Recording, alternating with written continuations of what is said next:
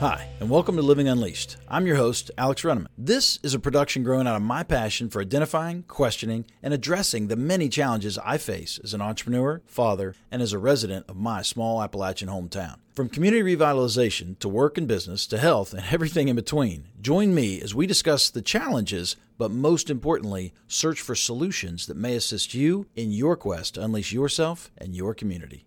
Hello, I'm Alex Runneman with Unleashed Tiger, and I'm here with Clay Riley, running for the 48th District House Delegates. Clay, thanks for coming on the program.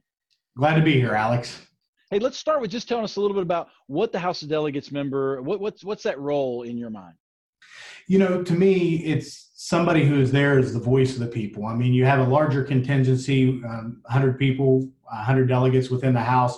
So it's somebody who is there, who is close to the people, who is out and about, who really gets to know the people, in this case, the 48th District, to be their voice, someone who understands not only how the state politics and the state policy moves the direction, but also how it impacts the locals to a greater degree, because there is a lot more of us. Yeah, for sure. Share with us a role or a challenge or some experience in your life that you feel, at least in part, has helped prepare you for this role. You know, I never anticipated I'd be in politics. I was an engineer, decided that I wanted to move away when I graduated college. But you know what? I was fortunate enough, and I say that my life changed. And my wife wanted, my now wife wanted to stay home. And so we made the decision that we were going to be West Virginians for life. And so as I've gone through that, I basically just took a job that I didn't really anticipate I would stay long. And 22 years later, I'm still here and an owner in a company. But so that challenge was, how do you make the most of the opportunity? And I came in not knowing everything that I needed to know. And I basically attacked it the West Virginia way. I worked hard. I put in the extra grit and grind. And, so being focused and saying, I know that I want to make tomorrow better than yesterday. And it was basically that challenge of the unknown and having the faith in, one, the company and the leadership, but also the people and how I was raised and the decisions that I would make. And I think, that experience in making something that no one ever anticipated would happen, really, that's kind of prepared me, I believe. Yeah, it makes sense. So what's something you've done in the recent history that people can point to say, yeah, this guy's ready. He's ready to come in and represent us in the 48th District? I tell you, one of the best things, so I'm an electrical and computer engineer by nature, but I passed my professional engineering license in water resources. So I've provided infrastructure throughout the state, throughout the mid-Atlantic. And so one of the recent things is, able to provide water service to people who don't have it. Just the basic necessities of a sewer system that, I'll never forget it. It was about a year and a half ago, had a lady who she couldn't sit on her own front porch. And she said, son, one day I just want to be able to sit out here to not have this smell. And knowing that the fact that the work that I do impacts people's lives and the daily things that they can appreciate, that's one of the things that, being creative and how you fund these projects to minimize the impact to the ratepayers, because we have limited funds in West Virginia. So it's easy to say, we'll just go borrow it all. But when you're creative and you recognize that it's not raising the rates on somebody that you don't know, but it's raising the rates on your mom, your dad, people who you got to look at every day, you become very creative in how you can solve their problems in a cost-efficient manner. Yeah, that makes sense. So if you're fortunate enough to be elected, what would be a successful term in office for you? How would you define that success? I would define it, I've not been asked that question, but I would define it this way, Alex, is they can say he did the right thing. He made the hard decisions and he listened. My wife asked me, she asked me one time, she said, well, if you get elected, what's the first thing you're going to do? I said, I'm going to hang a sign in my office. And she said, well, what's the sign going to say? It's going to say you have to be able to argue both sides of the position or both sides of the issue. Because I fundamentally believe if you're only able to give one perspective, you really haven't thought through it. So being able to give both sides, both perspectives, it really tries to break that big divide that we fall into sometimes, that big political divide, is saying, hey, we recognize that this impacts different people in different ways. So that's one thing. If they could say, he listened to every side and he made the decision in the best interest of everybody, that would be successful to me.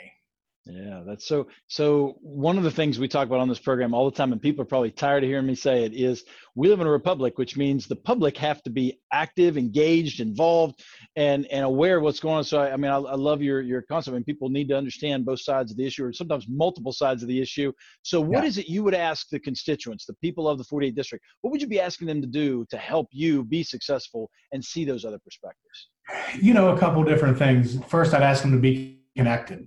I would get out. I would say, so one of the things, I'm a faith-based man, but I think you have to go to different churches. You got to go places to where the people are. So whether it's a senior citizens community building down in Lost Creek, or whether it's in Shinston, or whether it's the community building in Lumberport, but also, like I said, the individual churches, so you can see people, be connected with them, give them a voice, reach out to them. I mean, one of the things that I've always heard and have experienced as well is you can't get a phone call back.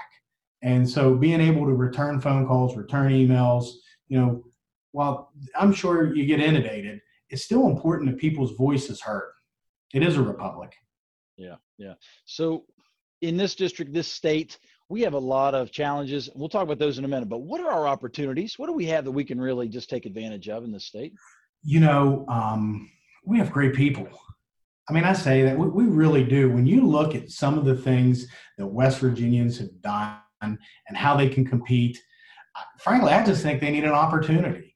And there are times that we've created opportunities, but I think we also have to have accountability for those people who create those opportunities, who have the opportunities.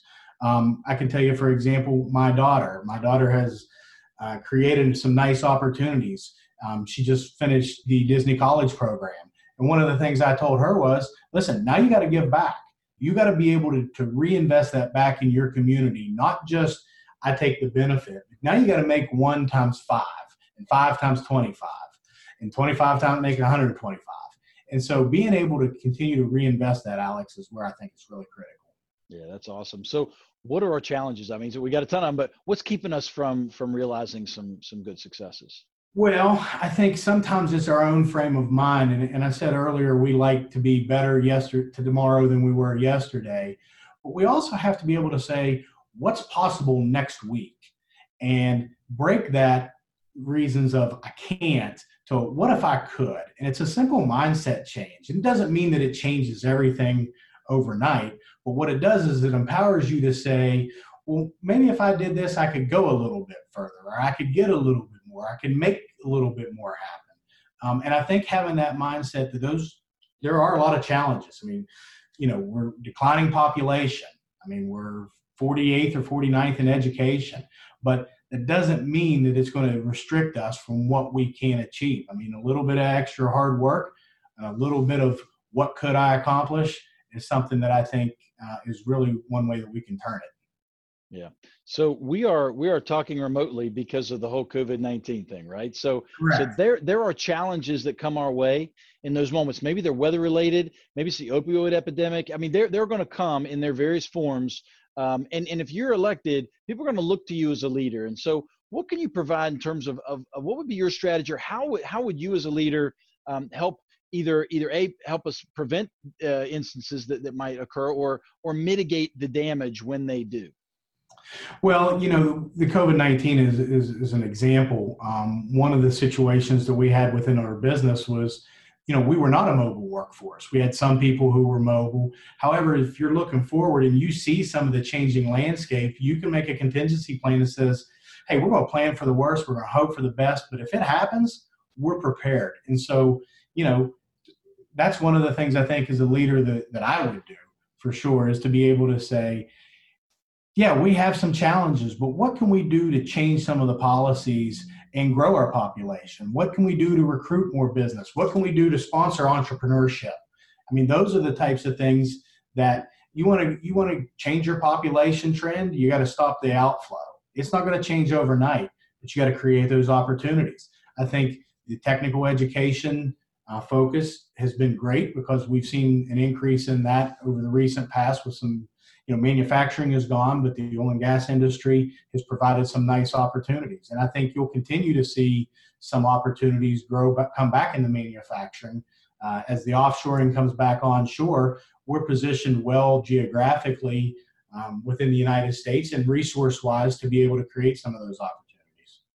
Yeah. So as you know, we talked about the fact that we polled the citizens for questions they wanted to ask of the candidates, and there's some issue-based things I'd like to jump into, and one of the first ones that's always on everybody's list is school choice. What do you think is the right strategy there for West Virginia? I'm the right strategy, I think, is really accountability and opportunity. And one of the things is that school choice is important. And I don't think it should be determined by where you grow up, where your zip code is, as they say.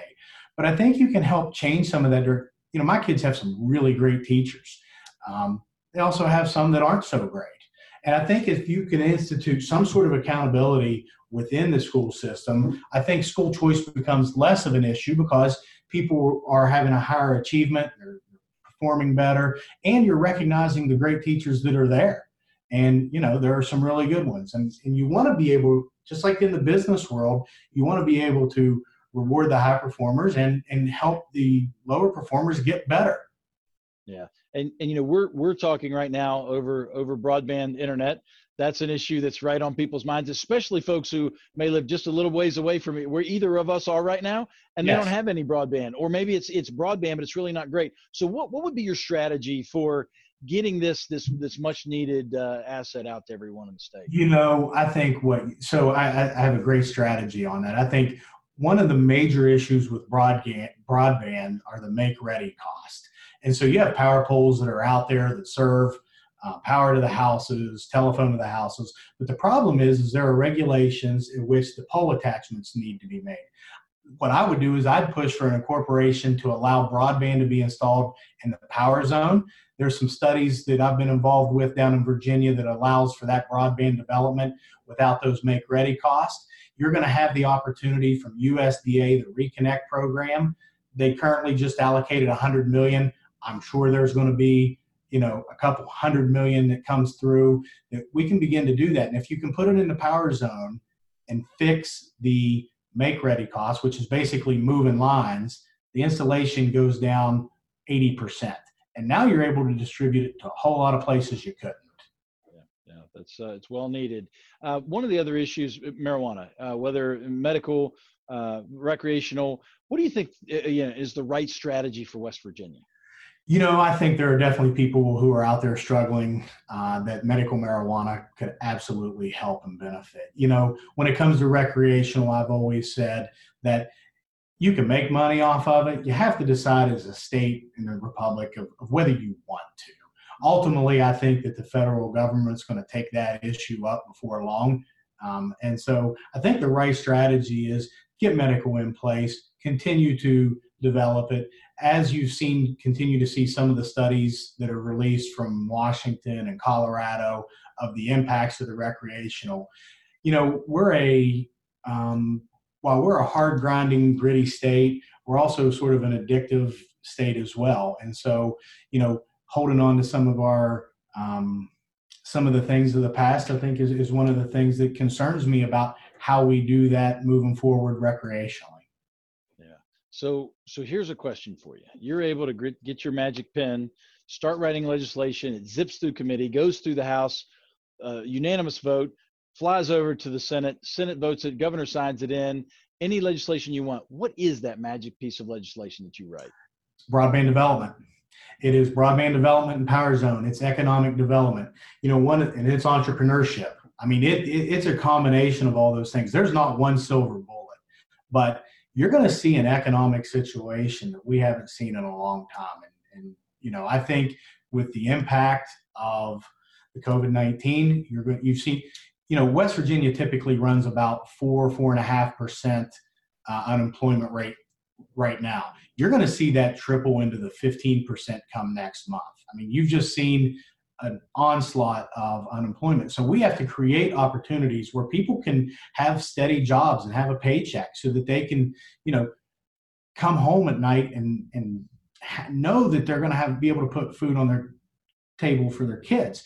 And so if you can't do that, does it really matter whether you have all the other stuff? But if you have that and you're gaining some traction and you have some economic development, and now you can say, hey, we're developing broadband, we're pushing entrepreneurship, you're stemming the tide of people leaving, and you're making, it's a great place to live. So if you have a steady job, you're consistent, you can begin to look forward to those types of things. And I think that's really what I would do. Yeah, that's so one of the questions we asked folks were, give us a lighthearted question, something to ask. And so the question they sent in is, for what do you hold the most gratitude? Oh, my wife. Good answer. Good answer. Well, no, I'm married up, and I've always said, the most gratitude, honestly, I live within 5 miles, as the crow flies, of every member of my family. And, my immediate, my brothers, my sisters, my mom, my dad. And, it's something to be able to say, I've seen them grow up. I get to have those Sunday meals. I get to go see that. I didn't have to leave West Virginia. I chose to stay here, had the opportunity. Best decision I ever made. Because now I'm able to do something more than be just about me. I can, begin to leave I don't want to say a legacy, but I can make a bigger difference than just on me and on my wife and on my family. And if you can do that, I'm young, but the older I get, the more I like to look back and say, boy, I'm glad I made a difference somewhere in somebody's life. That's great. Well, Clay, as is customary on this program, we offer you the last word. What is it you'd like to tell the folks of the 48th District? What I'd like to tell them, Alex, is you won't find anybody who's going to work harder. I said, you got to be able to discuss both sides of the situation. You do. You got to be able to listen. And those are things that I know I'm committed to putting in the time, the effort to hear what you have to say. Doesn't mean we'll always agree, but you will walk out being able to say, Delegate Riley listened and he worked hard, and I'll never fault him for that. He was accessible. He was able to return my phone call. We were able to have a good discussion. And frankly, I'm going to vote again for him in re-election. Awesome. Clay Riley, 48th District House Delegates, thanks for coming on the program and good luck. Thanks, Alex. Have a good day.